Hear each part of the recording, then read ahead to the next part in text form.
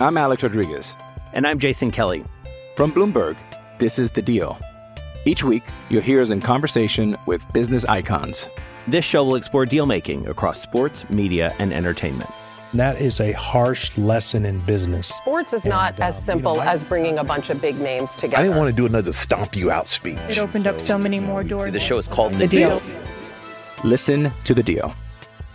Listen to The Deal on Spotify. 630 CHED Inside Sports with Reed Wilkins. Weekdays at 6 on 630 CHED.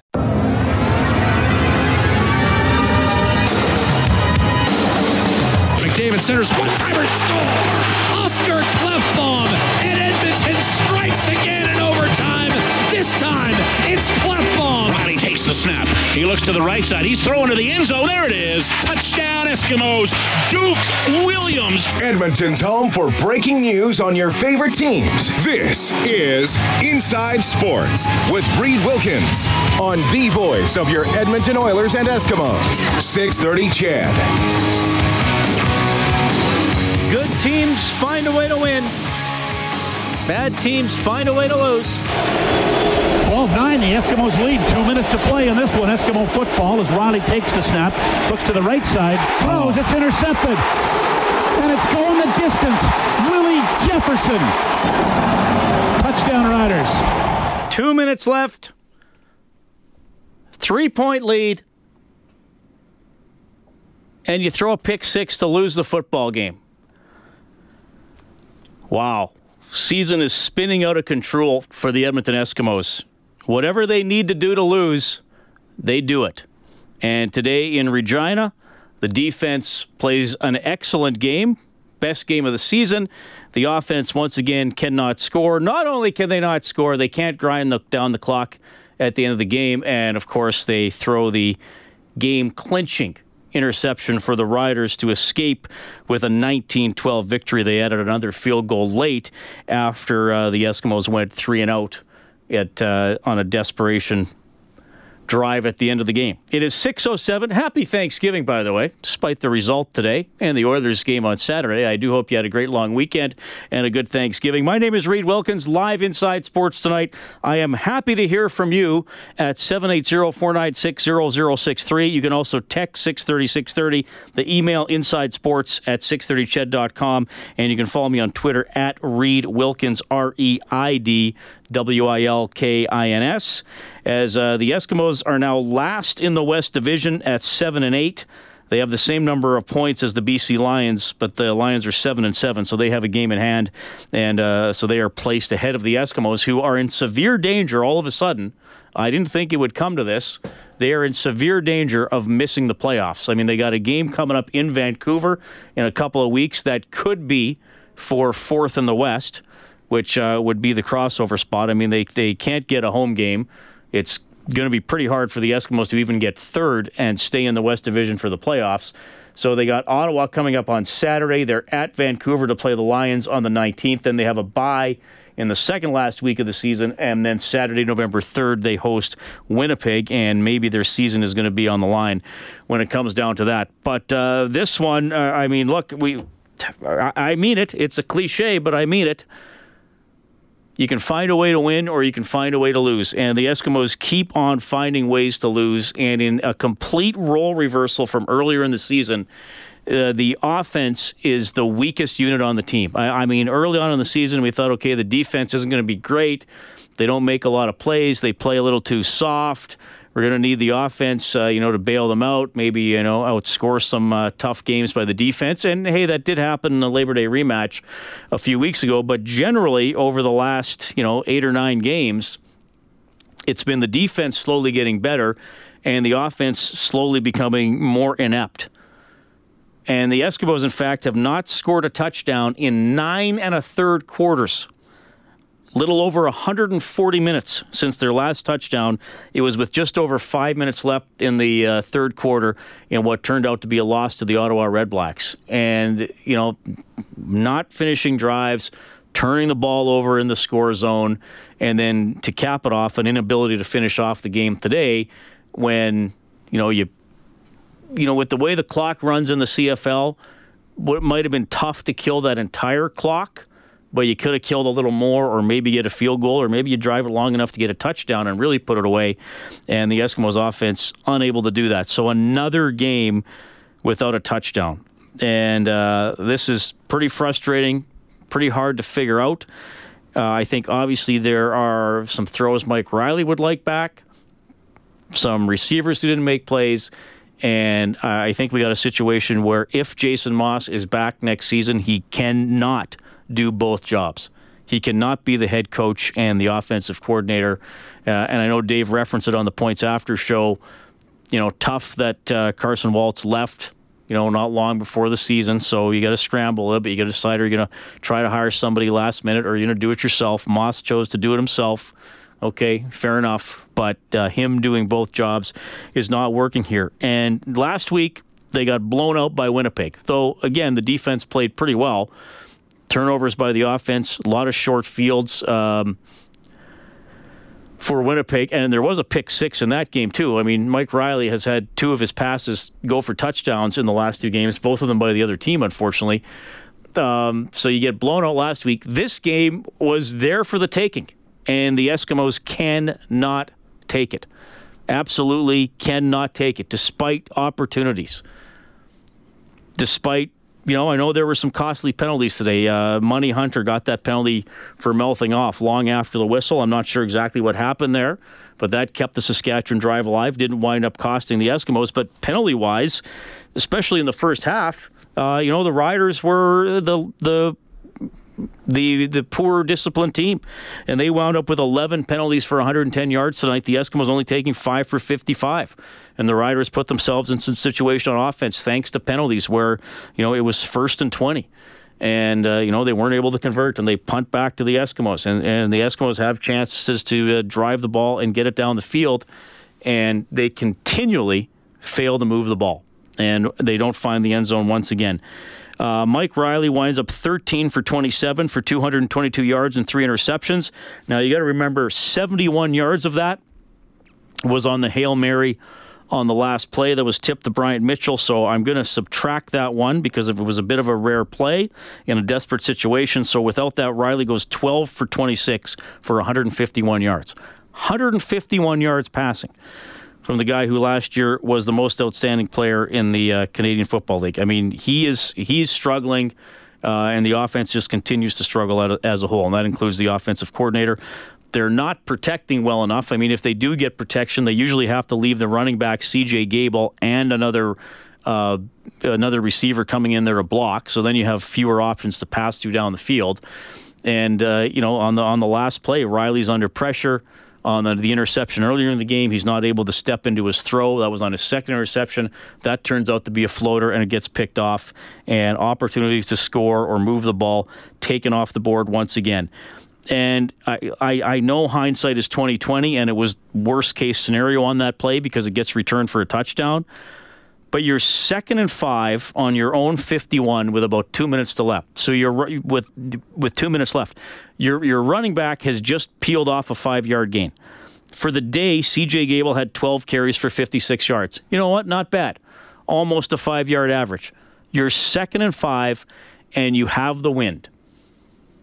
Okay, and I understand if that pass is completed, it's a first down and everything's fine, and you probably win the game. But the risk-reward of that, first of all, it very well could have been an incomplete pass, in which case you're punting and the clock stops, so you're giving Saskatchewan an extra 20 seconds to play with because you can't take any time off the clock in the last 3 minutes of the game. And if you run the ball, well, Gable might get it. I mean, he's averaging 4.7 yards a carry. If he gets 4, you're going to run a quarterback sneak on 3rd down, and that's been a strength for the Eskimos. That might be their best play on offense the last few weeks. So you run the ball, you might get the first down. You get stuffed, you either force Saskatchewan to use their timeout, which is an advantage for the Eskimos, or they don't use their timeout and you run another 20 seconds off and you punt it. And you have the wind. O'Neill's had a good season punting the ball. Your punt cover team has been having a pretty good game. So you're probably, again, we'll never know. I'm going down what-if alley here. But you're probably having Saskatchewan start inside their own 25-yard line with either a minute 30 or a minute 50 left, depending on whether or not they use their timeout, and to drive the ball into the wind, you probably have to get inside, the 35 for them to have a realistic chance at that field goal, because he was short on a longer one, and that's to tie the game or to go all the way down the field, say 90 yards, 85 yards to try to get a touchdown to win. That's an advantageous situation given how the Eskimos defense was playing. They were getting decent pressure with 4 guys. They were getting up and making tackles. The DBs made some plays. And, yeah, sure, the Riders had some drops. So did the Eskimos receivers.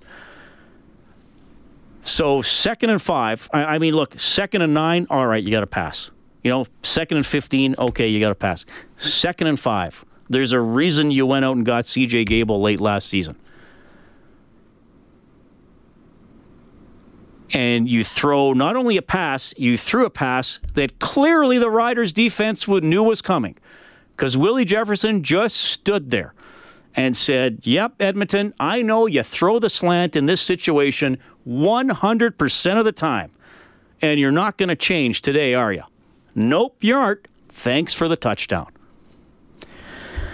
Happy to hear from you. 780-496-0063. You can text 630-630 Inside Sports on 630 CHED. You're listening to Inside Sports with Reed Wilkins on Edmonton Sports Leader, 630 CHED. All right, thanks a lot for tuning in. Happy Thanksgiving. Reed Wilkins live from the 630 CHED studios. Next Oilers game is coming up Thursday, 3:30 face-off show. Game at 5 against the Boston Bruins. Oilers skated today in Boston. Ryan Nugent-Hopkins was not on the ice. You'll hear from Todd McClellan about that a little bit later on, and our play-by-play voice, Jack Michaels, will check in as well. Disappointing weekend for the Oilers, and the Eskimos focusing on the football team right now as they give one away, losing 19-12 to the Riders. They were up by 3 with 2 minutes to go. Riders get a pick 6 in the final 2 minutes. Some text to 630. Rick says, Reed, the last 2 weeks the opposition has blitzed the Eskimos relentlessly. The way to counteract that is with draws and screens. If you don't, the defensive players are just going to pin their ears back and come. That being said, Moz didn't call a single draw or screen. The coach is being outsmarted. The offensive results show clearly that Moz is not getting the job done. Well, Rick, I think that's pretty fair. Well, I guess if I were going to quibble with anything, I think it's longer than the last 2 weeks that they've blitzed the Eskimos relentlessly. But certainly it's been a factor the last 2 weeks. I know the Eskimos called the draw on 2nd and 15 from deep in their own end, which fair enough. Sometimes you're going to try that. And I think there was one screen that the Riders sniffed out, or maybe the Eskimos got a pass interference on that one. But, I mean, the way they're attacking is it seems like some plays take too long to develop. They're a little too reliant on the ball going 12 or more yards in the air down the field. There's a lot of stuff to the sidelines. There's not a lot quick over the middle. And, I got friends who are Riders fans, and we saw Chris Jones here with Steve McAdoo as the offensive coordinator, and it was times it was frustrating because it seemed a little too conservative and safe sometimes, but you know what? A lot of times it wins, and, the Riders run a lot of stuff quick over the middle, high percentage passes. Yeah, sometimes a guy's going to be caught get tackled after only a 3-yard gain, and you're thinking, why don't they push it down the field? But sometimes you get a guy in a little bit of space, and he's able to run for 7 or 8 or 12 yards. And there's not a lot of that from the Eskimos this season. I think, Rick, you make a good point. And everything that has continually happened to the Eskimos in the second half, well, coaching is a part of that. If a guy drops a ball or overthrows a player or misses a tackle, I think you got to separate that from the coaching sometimes. But if we are continually failing to overcome what the other team is offering, then, yeah, I've said it before, Jason Moss is not having a good season. as offensive coordinator. Quentin says, I think a factor with the Eskimos offense is that if you're going to run tempo, you need to be set on the ball quickly. Too many times the play clock is at or near zero, and they are just getting the play off. It doesn't look like everyone is on the same page at times. Jeremy from Glendon at McEwen has texted in. Jeremy, that's a long text today. I'm not going to get into some of your stuff about the business operations of the team. I don't know if that's relevant today. But you say Jason Moss can't handle both head coach and offensive coordinator duties. He's calling huge passing plays when Riley has maybe 2 seconds every play before opponents have a hand in his face. Moss will be fired for the same reason Gibby isn't coming back to the Blue Jays. He can't manage a game. No finish, no offense. Feel bad that the defense is finally showing up when the rest of the team decided to pack it in. I don't expect playoffs after these 3 weeks. That is Jeremy from Glendon at McEwen. Well, I'll tell you what, they are in a lousy spot to make the playoffs, folks. And I was pretty confident most of the year that at worst they would finish third. But everybody else in the West keeps winning. I mean, I guess except when they play another West team. And the Eskimos keep losing and finding ways to lose. Gary's on the line. Go ahead, Gary. Reed, thank you for taking my call. Appreciate it. Yep. Just wolfing down dinner while listening to some of the points you made for the game. You know what? It's very disheartening as a diehard green and gold fan, let alone the Oilers losing this weekend, too. It wasn't a great weekend for sport fans here in Edmonton, but they got 3 games to figure this out. I mean, this next game, I think, is going to be crucial. If they don't win this one, I think their season's done. I hate to say it. I don't want to be negative, but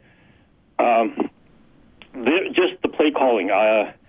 No disrespect to Jason Moss. I like the guy, but I think he can handle both positions in this case. Some of the calls he's made, even going back to the playoff game against Calgary, and I've talked to a lot of my friends at work, and they're shaking their head. Why didn't they go for it? I mean, against Calgary, and you're inside the 10, and I know I'm... Oh, sure. Yeah, we've dealt with that, Gary. Yeah. What else is on your mind? Well, just very disappointed. 5-2 season now. We're down to 7-8 with 3 games remaining. So these next 3 games are crucial. They got to win out, otherwise they're done. That's all I got to say. And looking forward to the Grey Cup being here in Edmonton. And I don't like to see Calgary or Saskatchewan, any other team in our locker room. That's just the bottom line. That's all I got to say. All right. Thanks, Gary. Appreciate it. 780-496-0063. Time to hear from you tonight as well. You can text 630-630. We will get some comments from Oilers head coach Todd McLellan. Jack Michaels is going to pop on as well. Interesting day in the CFL, just from a score perspective. 19-12, the Riders beat the Eskimos. Calgary beat Montreal 12-6. Were there 2 touchdowns the entire day? We'll also talk to Trey Fix-Wolansky. I'm Alex Rodriguez. And I'm Jason Kelly. From Bloomberg, this is The Deal. Each week, you'll hear us in conversation with business icons. This show will explore deal-making across sports, media, and entertainment. That is a harsh lesson in business. Sports is not as simple as bringing a bunch of big names together. I didn't want to do another stomp you out speech. It opened up so many more doors. The show is called The Deal. Listen to The Deal. Listen to The Deal on Spotify. Good to have him on the show, captain for the Edmonton Oil Kings. They're in the middle of a long road trip. Coming back after the news, folks. Happy to hear from you. Your home for breaking news and expert opinion. Inside Sports with Reed Wilkins on 630 CHED. So the Eskimos give it away, losing 19-12 to the Saskatchewan Roughriders. They're 7-8 on the season. Stampeders beat the Alouettes 12-6. In the NHL, Red Wings and Ducks play later on tonight. The Bruins beat the Senators 6-3. It's also a holiday in the States, Columbus Day. Jack Michaels was at that Boston-Ottawa game. He'll give us a report later on in the show. Islanders over the Sharks 4-0, and the Sabres beat the Golden Knights 4-2. Vegas 1-2 out of the gate. Baseball, Red Sox lead the Yankees 1-0 in the third. That series tied 1-1. The Astros finish off Cleveland with an 11-3 win, and the Dodgers over the Braves by a score of 4-2. And Monday Night Football, the Saints lead the Redskins 6-0, and they are about 7 minutes into the first quarter in that one. Oh, and the Dodgers win that series over the Braves, by the way, 3-1. Thanks a lot for tuning in. My name is Reed Wilkins, Inside Sports on Oilers and Eskimos Radio, 630 CHED, 780-496-0063. You can also text 630-630. So the Oilers skated in Boston today. Ryan Nugent-Hopkins not on the ice. Drake Caggiula jumped up to that spot on first-line left wing as a filler, obviously. Reeder was with Strome and Puljujarvi. Kara with Brodziak and Kassian. Lucic, Draisaitl, and Yamamoto remained together. Chason was the extra forward. And we have Bob Stauffer talking to Todd McClellan after practice. Obviously, Todd, not the result you looked for. You get back over here. Is it an entirely different situation coming back across North America? And, sort of maybe the guys are a little bit more acclimatized. Does it change things at all from your perspective, body clocks and that sort of thing? Well, the result part first, because you began to ask your question with that. And, no, the results weren't what we wanted, but the input and the process, if you will, leads to results, and we're a lot more concerned about that right now. And we addressed some things here today in practice. I thought we had a good practice. So we've got some work to do. We felt good coming out of the preseason. We gave a bit of it back in that first game, but we'll work here in Boston and get ready to play against a good team. As far as coming back over the ocean and readjusting, I'm not sure how the players feel completely today. I talked to a few of them, some good, some not so good. I feel better coming back personally than I did going over. And we have a number of days that we can readjust. So sometimes it's too much time as well. You end up in one city for a while and play till Thursday. So there won't be any excuses when the game rolls around. You didn't overreact when the team had a 6-1 preseason. Conversely, you got to make sure you don't overreact to there were tough stretches in that game against New Jersey. Well, there was a lot of tough stretches, and as I mentioned earlier, the result was one thing, but the process towards that result is what we're working on. And I thought for segments early in the game, other than getting scored on right away, we did some of the things we wanted to do. We gave a lot of it back in the second period, got desperate in the last 10 minutes, but the game was out of control. So a lot of emotional swings with our team, and that's something we got to learn to control. I didn't think we played with the tenacity and pace that the other team played with, and I'm not sure which comes first. Do you need to be quicker and the tenacity will be there, or does tenacity lead to pace? And we talked about it today. We saw a lot of it in practice. So if we can do it here, we can certainly do it in the game. Ryan Nugent-Hopkins, any update there for us? Just a maintenance day for him. He got dinged up a little bit in the game in Gothenburg, and with the flight yesterday, it just wasn't a good idea for him to skate. We practiced one more time on today's Monday, Wednesday, and expect him to be on the ice at that point. Okay, you split up the defense pairings, at least the second and third pairings that you had. We have 7, so you're always going to see split guys right now. It was evident that there was one pair that struggled a lot when it came to puck moving and preventing. We've dealt with that and talked to them. But as a group, we have to move pucks better. We have to defend better, be a little bit quicker, and I think there's some offense that can be created from that group as well. So that's only one segment of the team. There's the goaltending, the forwards, and the coaching staff that all can sharpen up a little bit. You did a progression in terms of the drill. You went from in terms of breaking out the puck, 1 forechecker to 2 forecheckers to 3, and then activated the D in the last round there. How did you think your group handled that? Did you like the puck moving better as the practice went on?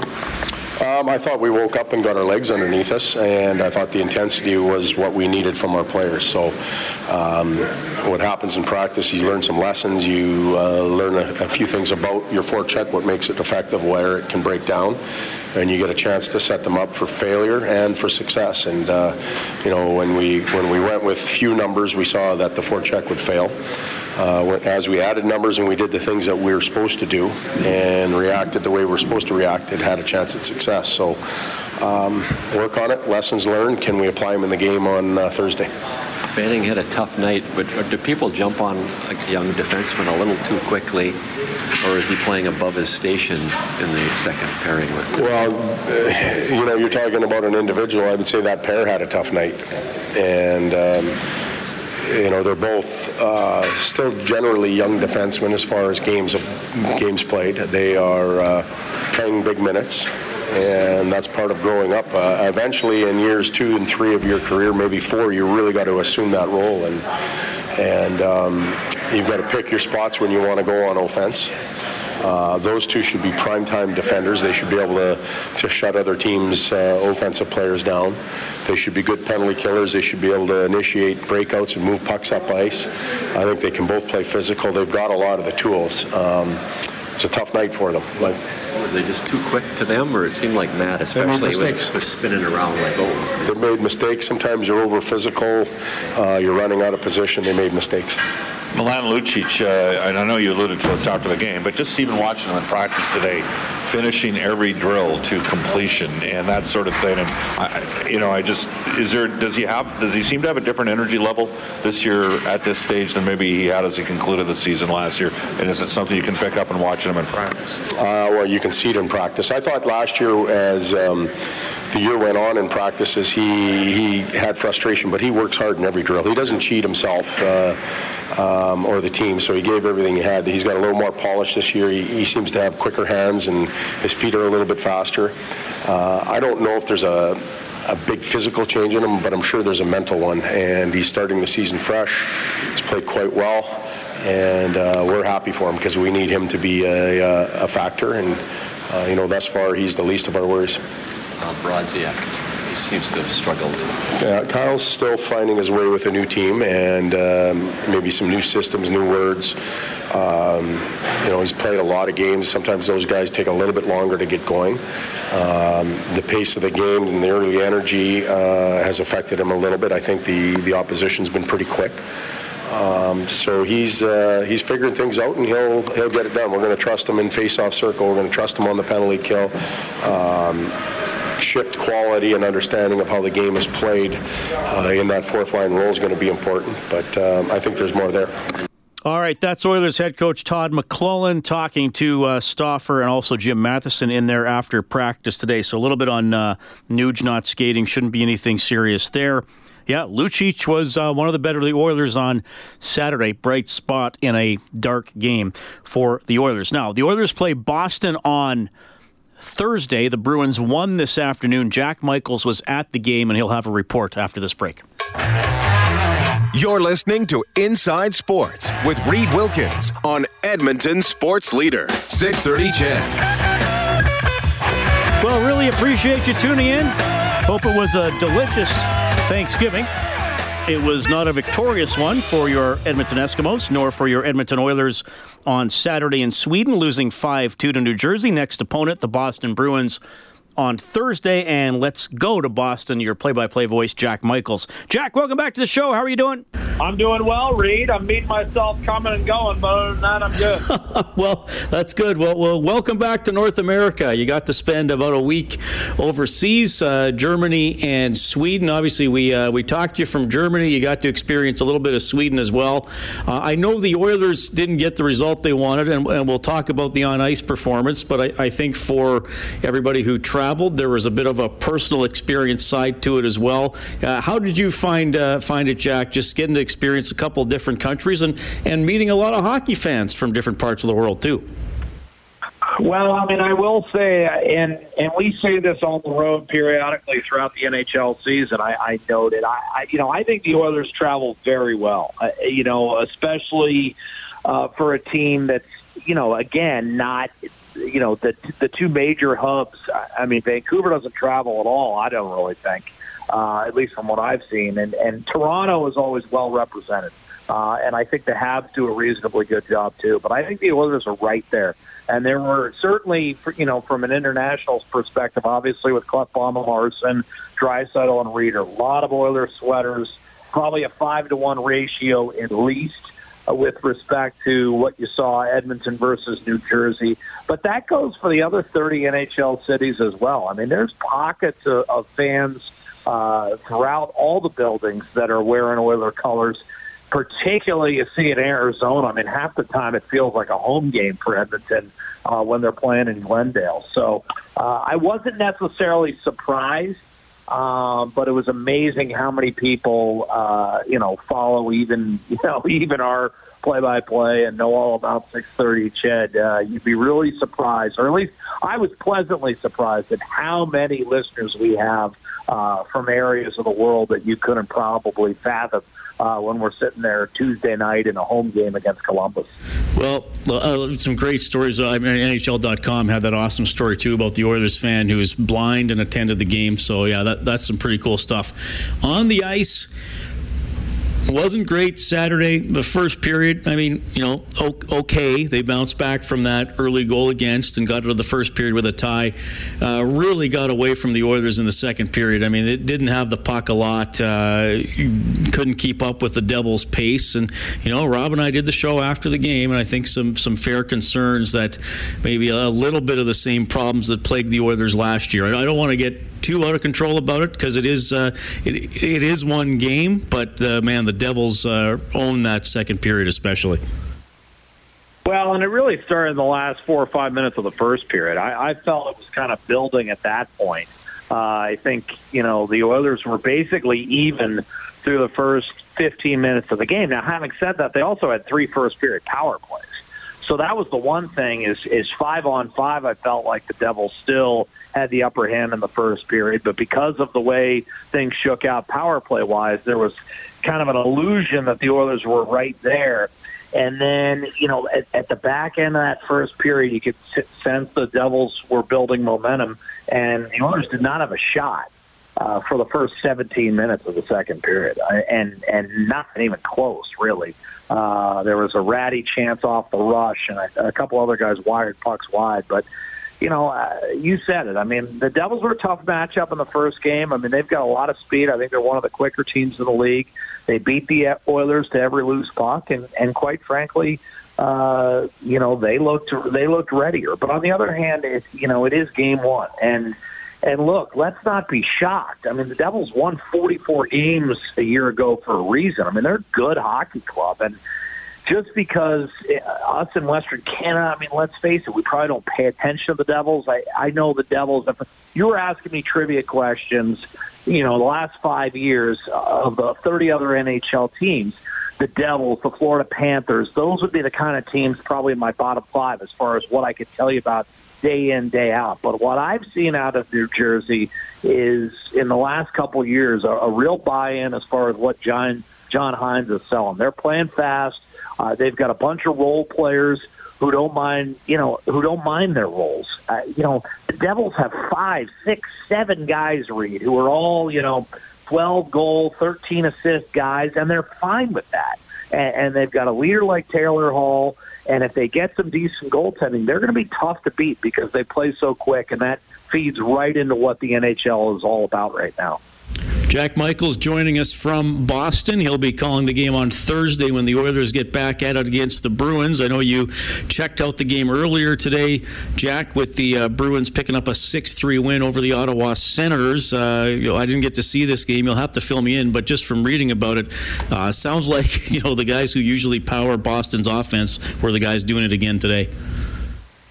Well, absolutely. I mean, it was a pain day for the Pastrnak, Marchand, and Bergeron line. I mean, Bergeron had a hat trick and an assist. Pastrnak had 2 goals, 2 assists, and I think Marchand had 2 or 3 assists. I mean, Boston's missing Torrey Krug right now, so there's some holes on defense, and that's where the Oilers are going to have to get Boston back on their heels a little bit. I also, I didn't love Tuukka Rask's game. Obviously, he was shelled on opening night, had no chance against the Caps, who really lit him up on the power play in particular, but I didn't love his game today either. Quite frankly, I thought he was a bit lucky.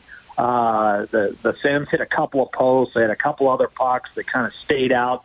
I mean, that game could have. I mean, really, today's game, Reed, was another of the ones we've seen in the first week of the NHL season. I mean, it was 6-3, but that was like a 6-5 or 7-6 game dressed up. I thought the Sens were a bit unlucky not to score some more goals, considering how many pucks were sitting out there. Like I said, they hit a few posts. So I think the Oilers are going to have their chances against the Bruins, but again, that top line, and then the Bruins are kind of like the Devils in the sense they've got a bunch of quick guys. Guys like Jake DeBrusk and Danton Heighton and Sean Corrali and, guys we don't really, other than Jake, because obviously we know him, we've seen him grow up and he's from the Edmonton area, but, a lot of guys that are kind of under the radar. But it's weird how you look at how teams are cycling, and I was watching the Devils the other day. It's no longer kind of, when we think of cycle, we think grinding it out, right, Reed?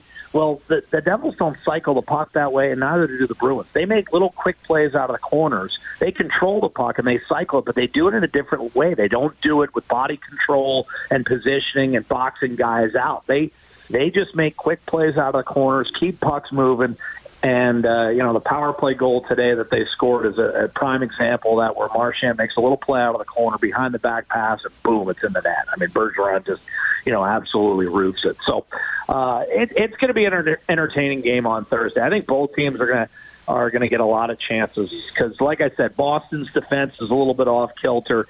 The Oilers, I don't know whether you've talked about this on the program yet or not, but Ryan Nugent-Hopkins did not skate today. He says he should be good to go. Lineup changes, hard to anticipate right now whether Todd McLellan wants to make a tweak or two. I know Bruce Cassidy has made an active role in trying to get everyone going already and trying to find a game. So Todd McLellan might be inclined to do that and try to find a game for guys that haven't been in the lineup, like Drake Caggiula or Jason Garrison on defense. So we'll just have to see as the week develops. All right, Jack, I got to bring this up with you before we go. You're a long-suffering Cleveland Browns fan. Man, 3 of their 5 games this year have gone to overtime. Every game decided by 4 points or fewer, and they're 2-1. I mean, they're hanging in there. Big 12-9 overtime win against the Ravens yesterday. And in my mind, 2-1 is probably the worst record they could have. I thought they really got a tough call in Oakland. I thought they had made the first down. That was a questionable reversal in my mind. And obviously the kicking game cost them the first 2 weeks. The tie against Pittsburgh, they had a chip shot with 13 seconds to go. Couldn't hit it. And New Orleans, they missed a couple of kicks and an extra point. I mean, they could easily be 5-0. They're an exciting ball club, and that Baker Mayfield once again shows you why I'm a fan and not an expert on the National Football League. I was kind of excited when the Browns traded up and maneuvered on draft day to get Johnny Manziel, and I was less than thrilled when they passed up Saquon Barkley and drafted Baker Mayfield. So it just shows you what I know, Reed. Just ignore me whenever possible. But I'll never, before we get too far on the football side, I'm never going to let you forget you had James Franklin basically enshrined. No, that's okay, Jack. I knew that Mike Riley was going. Here we go. You hate that. No, I'm never going to let you forget. One game I said maybe they should consider putting Franklin in about 4 or 5 years ago, and it's turned into this. Okay, buddy. In the hall. Hey, Jack, you're in the Hall of Fame of Inside Sports guests. Thanks for checking in from Boston today, man. All right, Reed. Always a pleasure, bud. Always great to have Jack on the show. You'll hear him calling the Bruins and the Oilers on Thursday at 5 with our face-off show starting at 5:30. Live Thanksgiving Day edition of Inside Sports. My name is Reed Wilkins. Thanks for tuning in. After the news, we will hit the road with Oil Kings captain Trey Fix-Wolansky. That club in the middle of a 9-day road trip. 630 CHED Inside Sports with Reed Wilkins. Weekdays at 6 on 630 CHED.